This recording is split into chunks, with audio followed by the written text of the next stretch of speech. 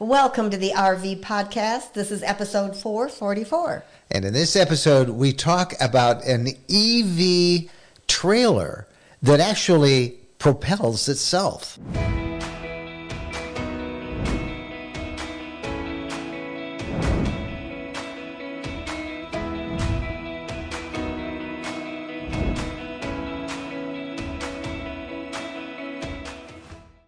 Hello, everybody. I'm Mike Runland, and this is my lifelong traveling companion and my bride, Jennifer. And this is episode 444 of the podcast, and we are pretty excited. We've got a lot to talk about this week. Wow, 444. Yeah. We are going to meet two former employees of Tesla who left that company and have started their own company, which has developed an amazing EV travel trailer that they call the Lightship. I like the name. Lightship is an excellent name for it. It is very cool. And then we've got, of course, lots of great RV tips. We've got the RV news of the week. We've got all sorts of RV hot button topics that we'll talk about from social media. And we're going to also show you in this podcast a really innovative way to use that controversial artificial intelligence tool called Chat GPT.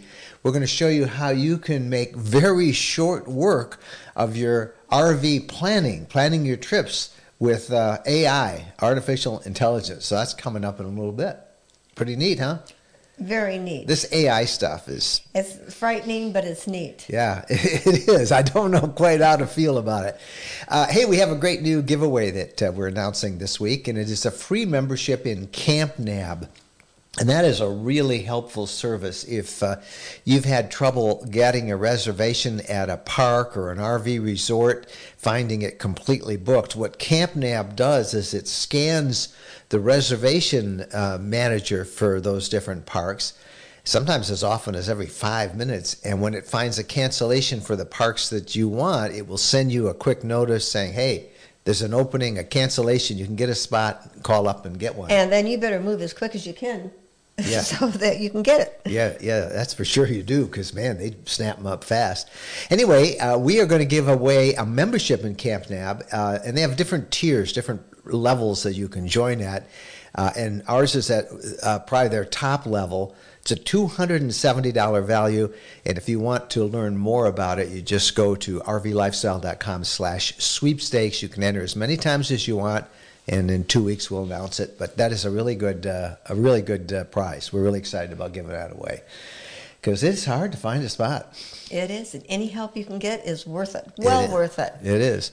All right, time now for the social media buzz. What are RVers talking about? Our Wendy Boyer is at the helm of RV Lifestyle's Facebook group now with, I can't even keep track of the 175,000 members plus. It's probably 176 as I speak. It changes by hundreds every day, new people joining. And Wendy is part of our team that keeps track of social media, and this week she's going to tell us all the cool stuff that people are talking about on social media involving the RV lifestyle. And I was looking and seeing spiders, and I was thinking, should we have saved this one for Halloween? That's right. All right, Wendy, what's the deal with spiders? Hi, Mike and Jen. I have one word for you today, and that word is spiders. I know, we're all camping outside, and we're going to experience wildlife of all kinds.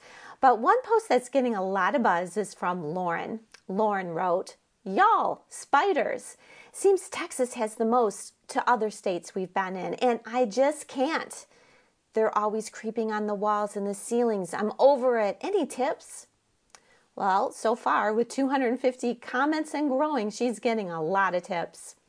Some are saying that they kill spiders immediately upon arriving at their campground, and others are saying, as you can imagine, don't do that. We're in their home.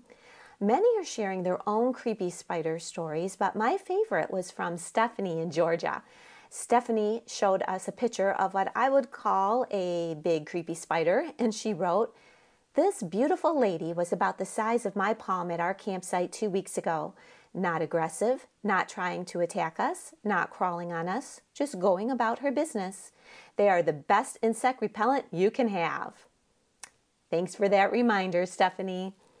Next, I'd like to share with you a tip from Kathy. Kathy made her own homemade spice rack that was so cute. Kathy says she's a weekend camper, and so she brings her own spices with her when she goes camping. And what she did was she purchased some little baggies, some curtain clips, and then she attached those clips to a rod that was right by her sink in her kitchen. And then she labeled, of course, the spices and dated them when she put them in the little plastic baggies. And it was just, voila, super cute spice rack that's taking up no space. And by the comments, it's going over really well. And then the last thing I'd like to share with you is my favorite kind of post, I admit, and that's of a good campground. Patricia was recently camping in Arizona, and she stayed in several campgrounds that are run by the Arizona State Park System. She said they were only $20 to $35 a night, and they included electric and water, nice spacious spots, good restrooms, showers, and wow, by those pictures, were they ever stunningly beautiful. Thanks for sharing those, Patricia. That's it for me this week. I'm Wendy Boyer, and I'll be back next time on the RV Lifestyle Facebook group. Well, those are really good prices, and we're going to have to check them out ourselves. We will. Next time we head out that way. Put that on our list. All right, when we come back, the RV interview of the week, and this is really amazing. It is one of the most innovative uses of EV technology on an RV we have ever seen. This is a towable trailer that looks unlike anything you've ever seen before that'll actually propel itself and help you tow it better. Coming up right after this. The one thing that can ruin a perfect RV trip is a bad mattress. And believe us, we know. Over the years, we've had many and found all of them wanting until now. Now, we sleep on the RV mattress by Brooklyn Bedding. Quite simply, it's the best we've ever slept on. We chose a queen-size Aurora Luxe Medium firm mattress that arrived slightly rolled up in a box. All we had to do was put it on the bed, unroll it, and wait for it to recover from the compression. And then we put the sheets and the bed covers on and found we slept so well on it that we ordered another one for our home. That's how comfortable it is. Our sleep is now so luxurious and deep that we can't imagine using a different mattress. The RV mattress by Brooklyn Bedding comes with a 120-night sleep trial and a 10-year warranty. Shipping is free. If you're disappointed with the current mattress in your RV, you owe it to yourselves to try the RV mattress by Brooklyn Bedding. Something else that's very important is that Brooklyn Bedding manufactures all their RV mattresses in their own factory in Arizona. This means they're able to use premium materials at a reasonable price for you, with no middleman bringing up the cost. And right now, if you visit rvmattress.com/RVLifestyle, you'll get 30% off your mattress with the promo code RVLifestyle. Again, use the promo code RVLifestyle for 30% off the cost of an RV mattress by Brooklyn Bedding. We're sure you'll be as thrilled with your RV mattress by Brooklyn Bedding as we are with ours. It really is the most comfortable mattress we've ever slept on. Welcome back, and as you might suspect, 11% of American households own an RV, and the vast majority of those are towable, such as a fifth wheel or a travel trailer. And that's the market that we're going to focus in on today, those of you who tow a trailer. Our guests are Ben Parker and Toby Kraus. They are co-founders of a brand new company called Lightship, and they are targeting this new trailer that they are building. It's battery-powered, it's self-propelling, and it's going into production next year. These guys both have worked for Tesla, have extensive experience in EVs, and they're now transferring their skills over to the RV market and creating what looks to us to be a very interesting new camper. And a lot of people are going to be talking about it. And when you see it, those of you who watch this on YouTube will have some video of it in use. and you can probably see it in the cover art for this podcast as well. But they call it the Lightship. Let's meet Ben and Toby. Well, Ben and Toby join us right now from different parts of the country. And first of all, thank you guys for spending some time with us on the podcast. Let's start off. Toby, why don't you explain your guys' history with Tesla and the whole reason the EV is really starting to take off in the RV industry, and where you guys expect to fit in this niche? Yeah, so Ben and I, we used to kind of joke we're from different generations of Tesla. We both spent quite a bit of time there, kind of collectively from 2009 to 2020, and a bit of different backgrounds. So my background is more on sort of the finance and business side. I led the finance team there and spent some time as a product manager, and then Ben was a battery engineer, and we got together, a bit later on after kind of our Tesla careers were behind us, and Ben has a funny story about his sort of the inception of the idea into RVing. But what I can say is we kind of got together and we both really wanted to work on the next wave of electrification, and had done a lot of camping, had done some RVing, and really became inspired to work on bringing all electric products to this pastime, which is obviously such a popular pastime. Yeah, I think kind of what really convinced us and brought us together is just the experience of being in the outdoors, and then also an understanding of like how many Americans like this pastime touches. And as many of your listeners probably know, 1 in 10 American families own an RV, and the RV has not changed in many respects in decades, and we just saw an opportunity to make an awesome pastime even better.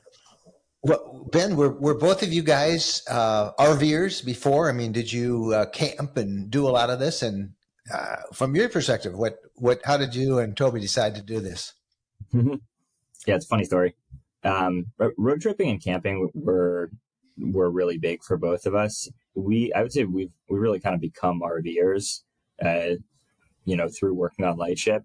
It was when I was first thinking about the company back, was it the first summer of COVID? It was my jumping off point was to leave Tesla after 5 years as a battery engineer and go take a 3-month, about a 6,000 mile trip in a mini Winnebago motorhome. And that was, I grew up on an island on the East Coast, a 5 by 10 mile island, which made RV road trips tough growing up. And so it was really kind of getting into it for the first time, and meeting people on the road and at campgrounds, and of course getting tours in their RVs and learning a lot about the one that I was in. And we've since probably tried out, between the two of us, maybe a couple dozen RVs, and have done a bunch of different road trips together and solo.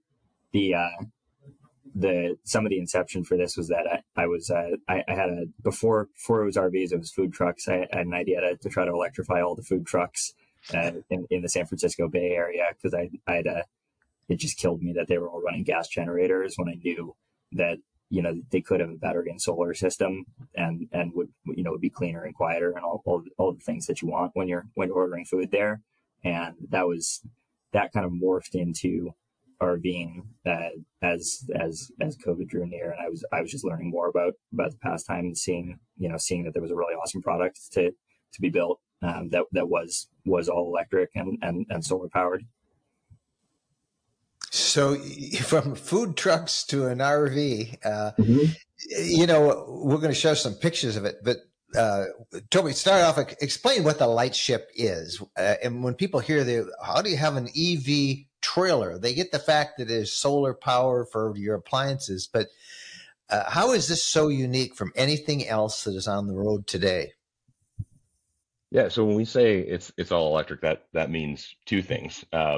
Number one, and which you touched on, which I think is easier to wrap your head around, is it's all electric, amenities inside the vehicle. So we're, using a heat pump, we're using an inductive cooktop, and all of that is running off of a big battery system and a solar system on the roof. Um, and then there's a second part of it, and the second part of it has to do with towing efficiency. And anyone who's taken an RV out behind an electric vehicle has experienced this, viscerally. But people who have just done regular RVing have also experienced it. And what the towing efficiency problem looks like is when you're pulling an RV, regardless of what type of tow vehicle you're using, you have an efficiency problem. If you have a gas tow vehicle, you're probably used to getting 20 to 25 miles per gallon, and then when you're towing, all of a sudden it's like 9 miles per gallon. Then when you have if you try to do this with an EV, the problem is is very acute and very noticeable. Most EVs these days will have a 300-mile range, and actually there's been more and more sort of news about this, but when you tow with an electric vehicle, all of a sudden that 300-mile range becomes more like a 100-mile range. And so, for Ben and I, coming from, working on electric vehicles for most of our career and being believers in electric vehicles, as sort of a movement, we sort of see this as a fundamental problem. If electric vehicles are going to, be adopted by more and more folks, more and more different demographics of people beyond just the early adopters of electric vehicles, they need to be able to do real things, and they need to be be able to, in particular, tow. And so, going back to, so what does an all electric RV mean for us? We're solving that problem, and the way we're doing that is by putting a propulsion system in the trailer. So even though it's a trailer, it's not a motorhome.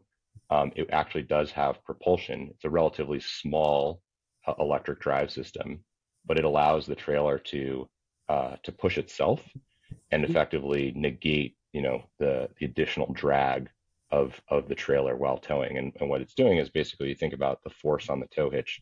It's basically making that force as close to zero as it can. It will never be zero, and it'll never be pushing. Really focusing on safety and keeping some force there is super important to us. But we want to really minimize that tow force so that you can go back to what we would say is a zero range loss or near zero range loss experience. So how far can this thing? How far can it self-propel then? Yeah, all the testing that we've done so far indicates that we'll get a 300-mile highway cruising range. So this is not even an EPA range yet. This is like if you're on the flat ground cruising at highway speeds while towing an L1, it's about a 300-mile range. And then what about the charge? Well, after you exceed that, it just tows like a regular trailer? Yeah, exactly. It'll just freewheel behind you. It'll freewheel. That's the term. Now, talk about the design of this thing. It is really a sleek looking outfit, and it looks truly like a Lightship. Toby, talk about that name and the design, and is it aesthetic or is it functional? I'm actually going to let Ben tell you the story of Lightship, because it comes from his personal history. It's a fun story, and then we can talk a little bit about the design. Yeah. What is a Lightship? A Lightship is a mostly forgotten piece of U.S. maritime history. I grew up on the island of Nantucket. Dad's an innkeeper there. It's off the coast of Massachusetts, and I always saw this boat in the harbor growing up called the Nantucket Lightship. What these were was, think of like a floating lighthouse. It's basically instead of having sails on the mast, it would have these giant Fresnel lenses, and that image, that memory of that boat stuck in my mind. It's this big red steel-hulled boat. And so when I was thinking about company names later on, I wanted to connect it back to my childhood on Nantucket, because I love the island and its history. And I was like, oh yeah, that's a good name. Actually, that's a really good name, because you don't need to know what exactly a Lightship is. You don't need to know the detailed history for the name to say something to you. Because like you're saying, Mike, you see the vehicle and you think, yeah, of course, that's a Lightship. It's this modern, super sleek bullet shape where the name just clicks with the visual. And the design of it, I would say, is it's modern automotive, right? This thing, it doesn't look like a box. It looks like a vehicle that's meant to go down the road and has has the same sort of styling that you would expect when you buy a brand new car or truck. That was some of the inspiration. Although it's interesting when the form of the vehicle changes, when it's no longer a typical passenger car shape, but you apply the same styling to it, it looks like something completely different. Like you've never seen something that looks like this on the road, and people take notice. It looks like the traditional role that we started off with 2 decades ago, a pop-up camper. Yeah. And there are still a lot of RVs out there, that have the roof that'll come up and stuff. But when this thing opens up, I'm amazed. How much does it weigh? And talk again about the practicality of this design. Mm-hmm. The gross vehicle weight is 7,500 pounds, so fully loaded. The goal is that you want to be able to tow it with a large capable SUV, something like that, and so that's kind of that's the target for the vehicle, and there'll be capacity for cargo and your holding tanks and things like that. And Toby, it seems to me I see elements of the classic Airstream almost. When I first looked at it, I said, wow, that looks like a really slick Airstream. I said, wait, no, that's something more. But there's no slide outs. What's the interior? What's the practical use of that shape? Maybe you could talk about that, Toby. Yeah, I mean, you kind of see some little sort of breadcrumbs in sort of like the design heritage, and one other RV that's sort of notable is the Hilo, which is you Yes. probably are familiar with, and that was the very first road trip Ben and I ever took, was in a Hilo, and it's really really cool trailer, and you can kind of see like a little bit of the inspiration having a hard sided pop up. If you look at our design, so sort of like modern automotive, on the outside. We could have stopped there. We could have said, okay, like, the inside is going to be fairly conventional. But we didn't do that. We sort of, took the opportunity to rethink what the interior of the RV could look like, just as we did on the exterior. And this really came from a lot of, work that Ben and I did talking to RVers. First, like on our own, we interviewed dozens and dozens, and then, as we became a little bit more formal about it, we did more kind of like user surveys and talked to, we're able to talk to in a more quantitative way, talk to thousands of people. And I think what we really learned is that I'd say like, conventional RV design, you could sort of characterize as like, it's got everything in your house, but it's small. And some people like that design. I think that's a good approach for a number of users. But there's a large demographic of folks who don't need that, and who sort of like want a little bit of a different interior feeling. And so what we really wanted to do is make everything really open and really usable. And so if you go into the Lightship, it's got a bathroom in the back, and then the rest of the the inside is just one awesome sort of like open, airy space. It kind of feels almost like a studio apartment. And then what we need to do is we need to have really elegant ways of meeting all the different needs. Hanging out with your family, drinking a glass of wine, late at night, putting the kids to bed, and like having some sort of sound and light insulation, and then sleeping yourselves. And so we're doing that through sort of intelligent conversions, and yeah, we're pretty excited about it. I think kind of the first sort of feedback we've gotten from folks on the design has been really positive, and we're kind of just getting started. Like there's a lot of ideas we have in terms of how we can make that space really really elegant.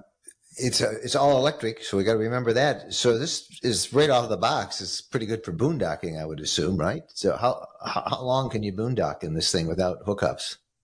I think easily a week. Easily a week. Some people, if you're, that would be, I think one of the goals for us in the whole product is ease of use, and sort of like a set it and forget it mentality, where you don't have to be constantly monitoring your fuel levels and things like that. It should really be pretty hands free.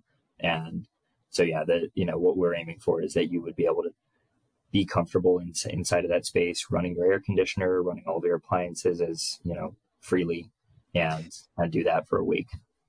And then I would imagine it can be hooked up in a traditional campground, just like any other RV, right? Just plug it in. Yeah, and I mean, an interesting thing about the way the vehicle is engineered is that the whole backbone of it is an electric vehicle, right? The whole underbelly is effectively an EV, and that means you can you could charge it off of an extension cord at your house. It's a huge battery, so like a passenger car electric vehicle, it'll take a couple days to go from bottom to top. You can also what's called level 2 charge it, which means if you have a high power plug, which luckily most RV campgrounds do have a 50 amp hookup. So if you have a 50 amp hookup, you can charge the whole thing overnight. So if you were to pull in the afternoon, dead empty, you're full by the time that, even if it's a travel day, the next day you can unplug and you're good to go. And in fact, you can use that plug both to charge your Lightship and pass power through to your truck if you happen to be towing with an electric truck as well. And then the third thing is that because it's a true EV, you can also fast charge it. So, if you go to, for instance, a lot of the Walmarts across the interstates now have these fast chargers built into them, and so you could fast charge both your Lightship and, again, if you're towing with an electric truck, you could be fast charging both the truck and the trailer at the same time, and they'll both be charged up and ready to keep moving if you're doing a really long travel day. All of that, and then basically the whole roof is solar, so you're always solar charging as well. Now, the thing that is so attractive to it are those windows. I can only imagine what it's like inside, and if you're out boondocking, you really bring the outdoors in. I would assume they have shades, right? So at night for privacy, or if there's too much sun. Yeah, in concept form, we show they call it a photochromatic film. It's like a light switch, and the whole window goes opaque immediately. Oh, yeah. We're also working on a traditional blinds system as well to for cost, insulation, things like that. So, Toby, when can we get one of these? Are you taking orders for them now? What do they cost? Do you anticipate different floor plans, I would imagine, or different designs? How customizable are they? Yeah, we are taking orders. Go to our website, www.lightshiprv.com, and there's a little reserve button. And we're going into production end of next year, so end of 2024 is when we'll produce our first vehicles. Right now, we have sort of two different versions. And these are just sort of like the sort of, the platforms that you can pick. One we call the L1 Essential, one we call the L1 Long Range. And the principal difference is that the L1 Long Range has a larger battery and the drive system that we spoke about.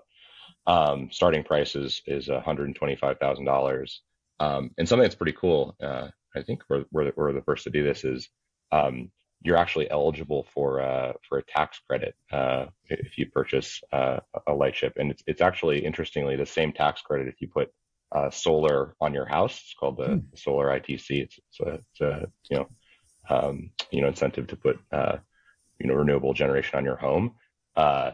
That applies also to the Lightship as well. And so with that tax credit, the starting price is just under $120,000. And how long is this unit? I don't think I asked you that. How long it is? It's 27 feet. 27. So it's a good size. Ben, this isn't just vaporware, right? You guys have had enough EV experience that this really is going to be on the market. We're confident in 2024. Like, we hate vaporware. We hate it. Yeah. We can't bring ourselves to release it. We hate it. Yeah. I mean, this was actually one of our big debates within the company early on was we could go really fast and release the concept of the product in a mostly digital form, or we can slow down, build more of an engineering team, really do the work to, on the back end to engineer this vehicle, then build a true working prototype from it with all the finishes full scale. And we opted to take the second approach. We're still developing this as a product. We're still working on durability, for instance, is a key thing. We're still refining some of the design features, things like that. But it's pretty far toward it's a very refined concept that we have right now, and we think we're confident that it's gonna be ready at the end of next year for. Are you going to show it at any of the RV shows like Hershey coming up in the fall? Do you think any plans that people will be able to see it ahead of time? We have a whole sort of event schedule, that's taking us through into next year, and that's right now it's sort of like largely based, kind of on the West Coast and sort of the Mountain West. But yeah, our plan is to do a kind of like full national tour. We'll hit some of the big RV shows, and the purpose here is to get as many people into it and touch and feel and experience it. You can see it on our website, but for anyone who's spent time in RV, it's a little different to actually be in it and feel it, and especially with our concept where it's very open, tons of glass. You really gotta see it. Right. We really want people both who are coming into RVing for the first time and people who've been RVing all their lives to come and see this prototype, actually experience it for themselves and tell us what they think. I saw once, I think it was 2 years ago, Airstream showed one of their units with a remote control that would actually back itself in to a site after you disconnect it. I'm sure you guys saw that and are aware of that. Are you looking at features perhaps like that coming down the line as well? Yeah, we're looking at it. Yeah. Well, let me know when I could see it. Our audience would love to see it. And I think it's one of the most exciting things we've seen in terms of innovation in the industry in a long time. So, Toby and Ben, thank you guys for making time on the podcast. And thanks for all that video that you sent that we've been able to put in the video version of the podcast. As people watch it, they can actually see the Lightship. And as I said, we can't wait to get out there and see it ourselves. Thank you guys for your time. Thank you, Mike. Yeah, we love RVing. We love our job. So what do you think of the Lightship? I think it is awesome, and it's coming. It's coming. These are the pioneers. Yeah, those guys, did you see his reaction when I said, is this all just, vaporware, promise, but not developing? And they know what that means because they come from that high-tech area where they know people overpromise. But they're testing it out now. And it's just it's going to be a little bit longer, but pretty cool. I love all those windows in it. Mm-hmm. And I tell you, the RV industry is taking note of how many people are interested in camping in there. And this is the first of the most innovative of all the EV RVs we've been reporting on, I think. All right, when we come back, we have lots of news for you. The RV News of the Week is our next segment. Stay with us.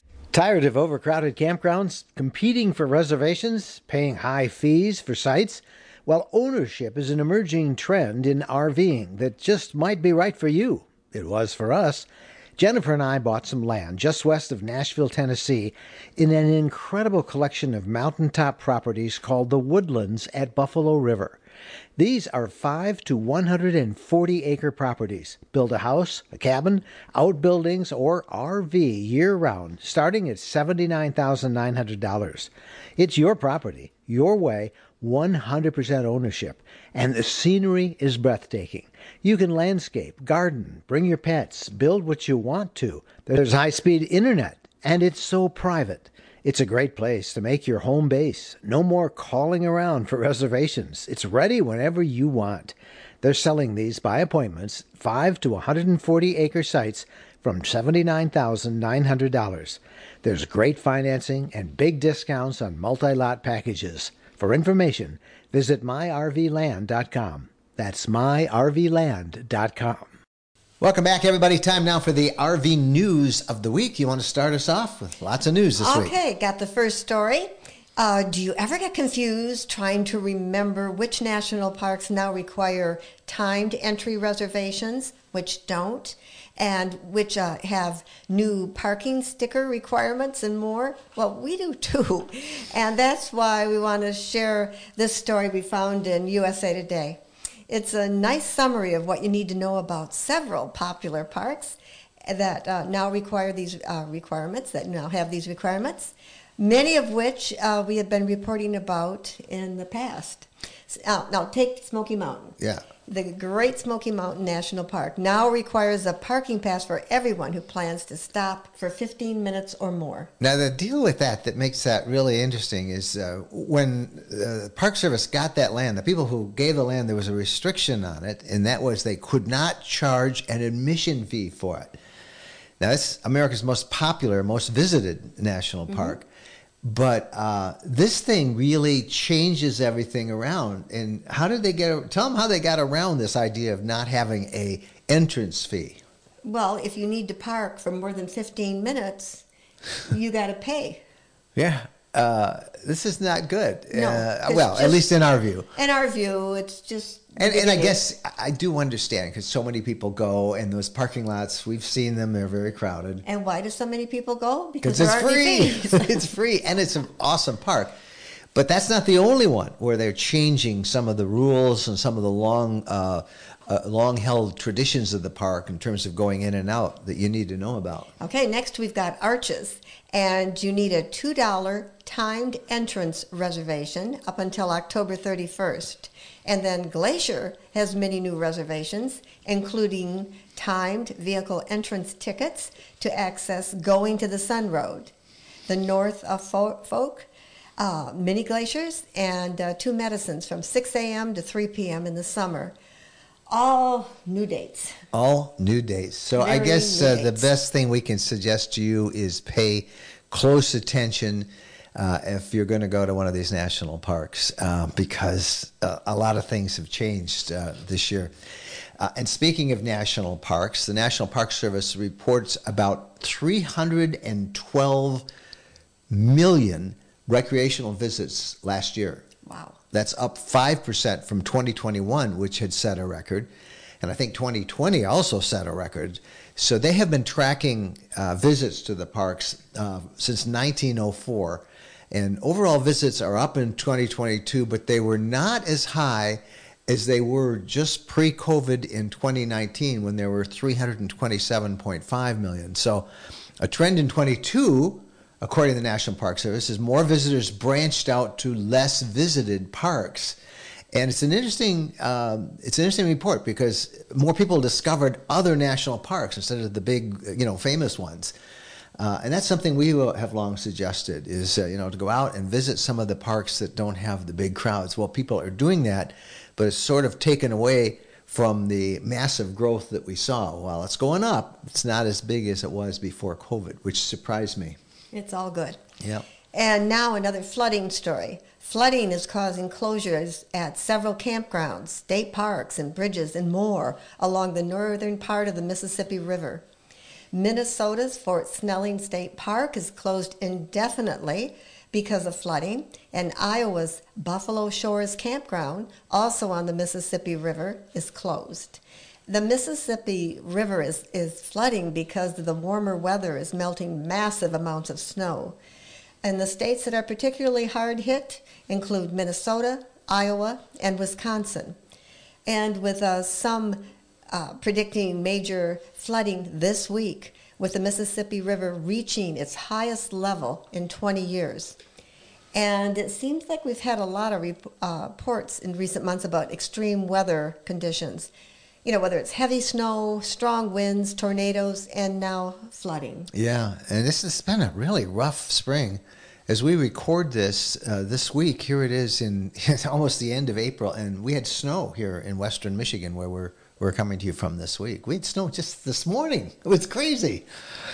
Oh, well. Hey, another story that we have been reporting a lot on, it seems, has been the rise of thefts involving RVs. And there's another one out there. Pennsylvania State Police now are asking for the public's help in identifying a $60,000 travel trailer. It was stolen from the Best Choice Trailers and RVs in Irwin, Pennsylvania. Thieves broke through the dealer's fence at night. They backed in with a 3/4-ton Dodge truck, 2500 series. They hooked up the trailer and they sped off. The whole thing captured on video. It's a Flagstaff Super Light. It had been sold. the owners were literally coming to pick it up the next day. There's a $5,000 reward offered, and we'll put a link in the show notes for this episode, which you'll find on rvlifestyle.com. And, it's another reason that we have to take security now very serious. We've had a number of reports about people having them stolen right out of their driveways as well. So take chance. All right, one more story. Okay, this is a good story. Have you ever wondered what's the country's best state for camping? I know I have. And according to a new study, it's Wyoming. Did that surprise you? Wyoming? No, Wyoming, it's a beautiful state. Wyoming, Montana, those are my favorites. They're gorgeous. And this study ranked states after analyzing 10 factors ranging from campsites relative to the state's population, number of national parks and landmarks relative to the state's area, gas prices, number of hiking trails, and more. And the study found that Wyoming had the highest number of RV parks, highest number of paid or free campsites relative to the state's population, and third highest number of hiking trails. Montana was close behind in second, with New Mexico in third place. We will link to more information about all these stories that we have reported at rvlifestyle.com. Just look under the podcast tab and for episode 444, and you can find out more information and links to everything we've seen. All right, when we come back, we're going to talk to the queen bee of RV, Brenda, who gives us our RV tip of the week, and she's going to talk about something that is really important. If you don't have one, you need to know how to use it, and you need to get one. An electronic management system, an EMS. It's more than a surge protector for your RV. Brenda will walk us through all what that's about coming up after this. One of the most exciting developments for RVs is happening out west in Arizona. Western Land and Ranches is selling 5-acre high-elevation ranches just off the famous Route 66, the birthplace of the American road trip. And these are beautiful, secluded tracts of land surrounded by majestic mountain ranges with sweeping valley views. The high elevation is a unique microclimate as well, giving you cooler temperatures, green grasses, and tree cover, making it unique for desert property. The community is in the center of it all, close to the best of the West: Grand Canyon, Las Vegas, Lake Havasu, Lake Mead, Lake Mojave, the Colorado River, Flagstaff, Sedona, and historic Williams. If you're tired of crowded RV parks and paying high fees for sites, well, ownership might be right for you. This incredible collection of mountaintop properties called Greenwood Ranches hit the market, and it's selling out fast. There is no HOA. You can build a house, a cabin, outbuildings, or just RV. It's your property, your way, 100% ownership. Visit the website to get details and set up a showing, ArizonaRVland.net. That's ArizonaRVland.net. When we're on a road trip, we always seem to find a way to stop at a Camping World center. There are over 225 Camping World locations across the country, and there's always one close by when we need parts and accessories for our RV or just want to shop. In fact, we have so much fun with Camping World, and as we talk about it as one of our sponsors, they have agreed to offer a 10% discount if you use the coupon code RVLifestyle10 when you buy $99 or more in merchandise. You'll find everything you want, from outdoor furniture and appliances, the ones you see us use in our videos and that we talk about here in the podcast. RV extras that include everything from camping chairs to fire pits, electrical accessories, must-have gadgets. Check them all out. And again, don't forget, use the coupon code RVLifestyle10 when you visit campingworld.com. And now it's time for the RV tip of the week from Brenda, the certified RV inspector. She is Queen Bee of RV, and that's the name of her business, by the way, Queen Bee RV.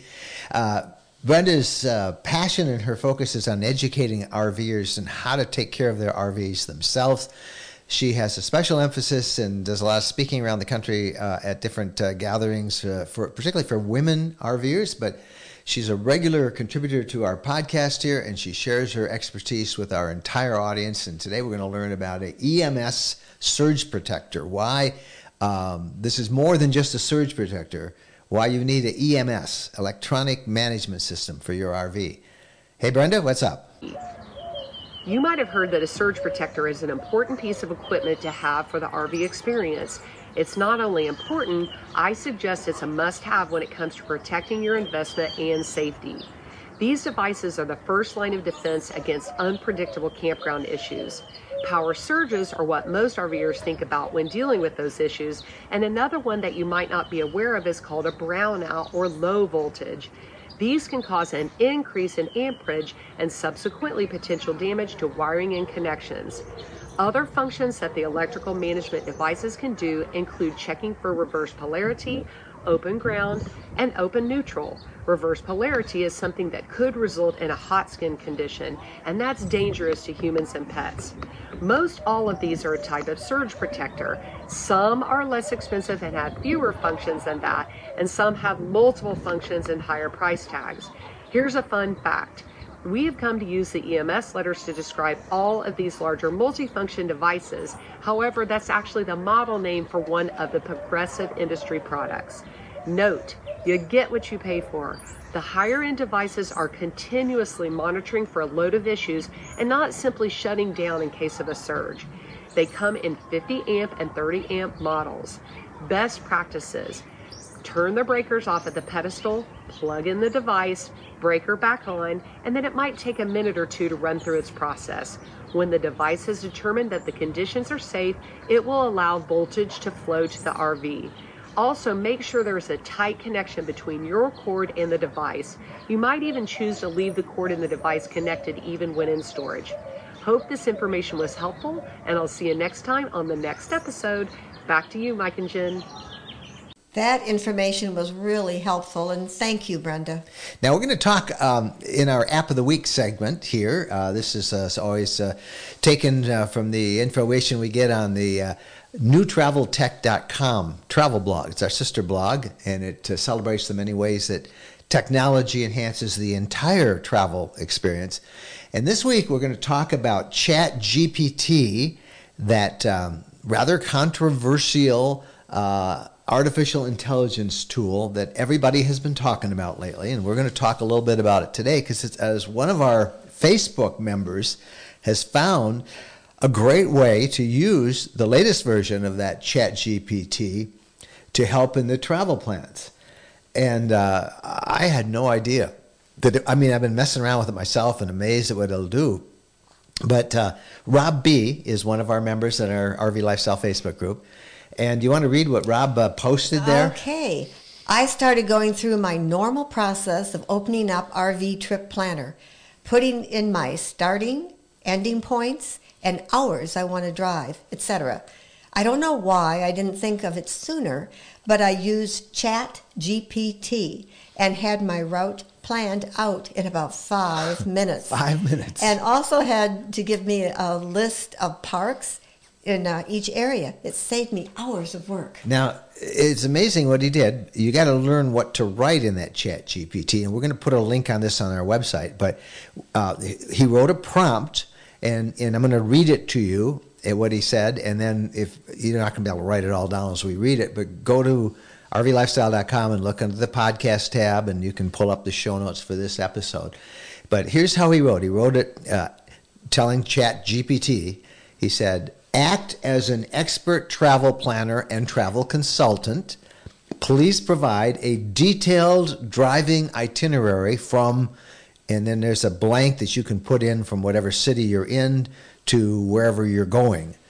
And then he said, "I want to drive between a minimum miles per day that you want," set that, and a maximum, list that as well, every time I drive. Assume that I drive X miles per hour.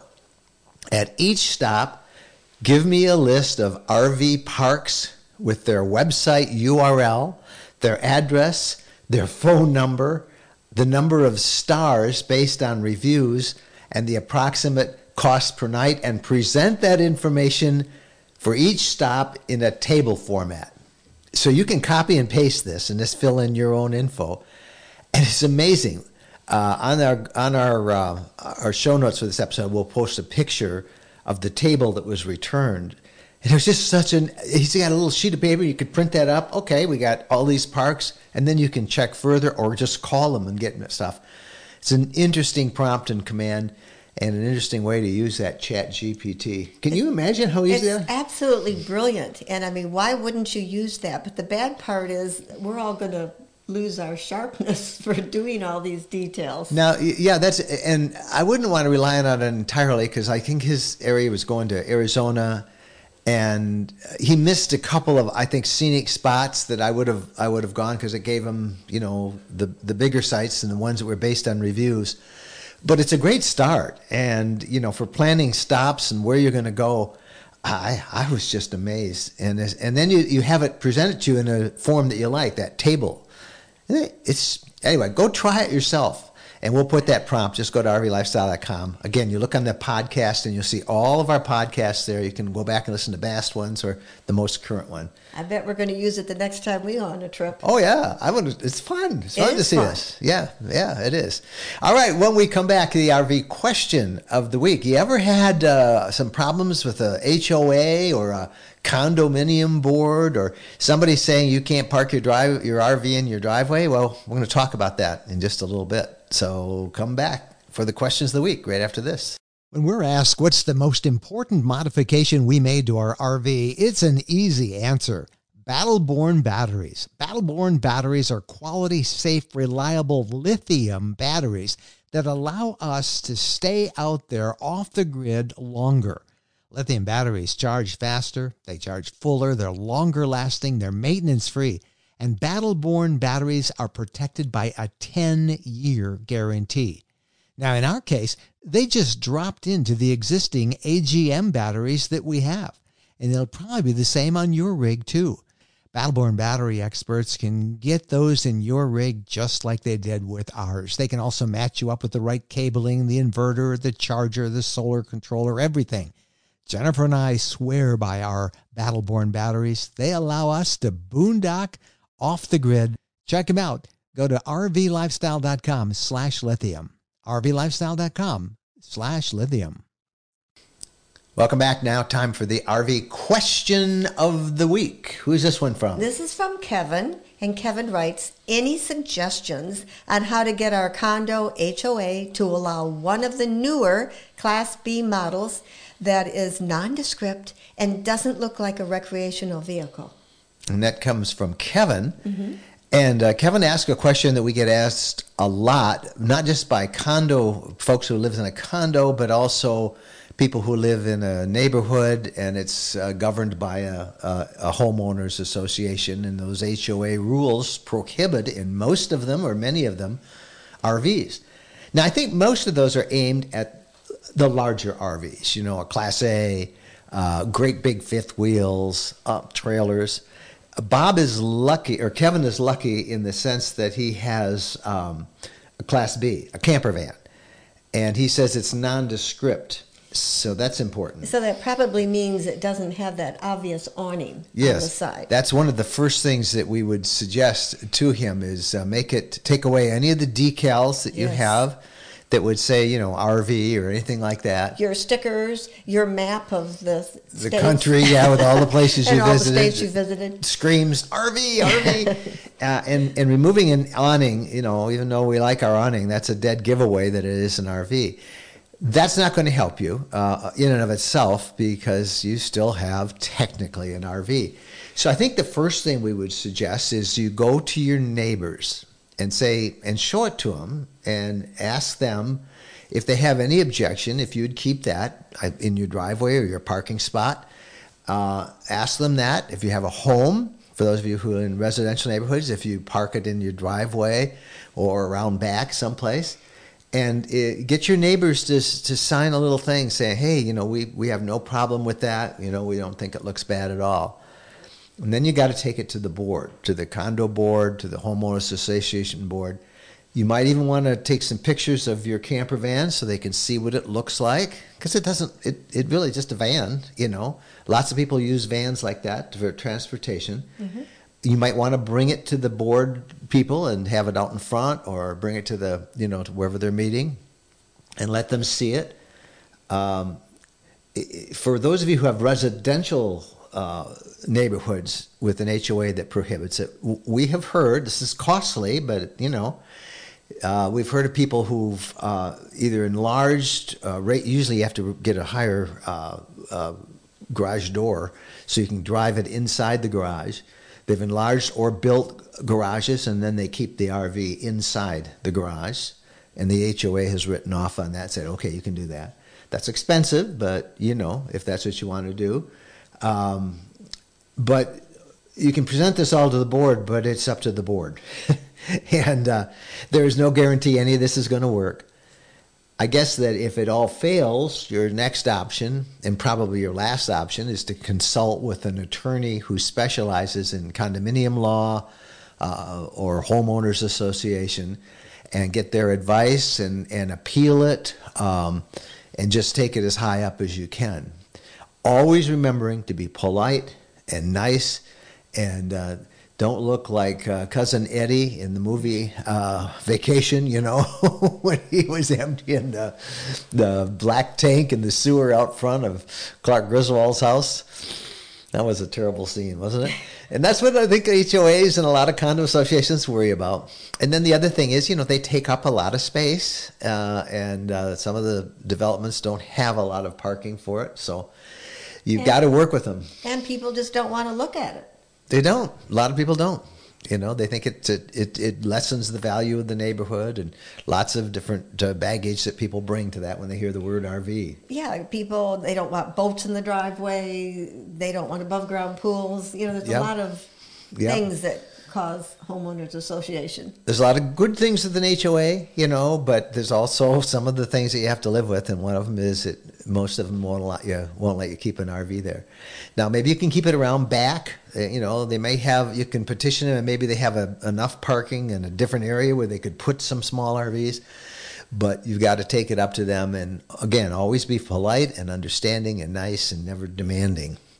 Just good advice whenever you're dealing with anybody, right? Right. All right. Well, we're going to be nice, and we're going to say bye because it's time to end this podcast. We'll be back next week with more.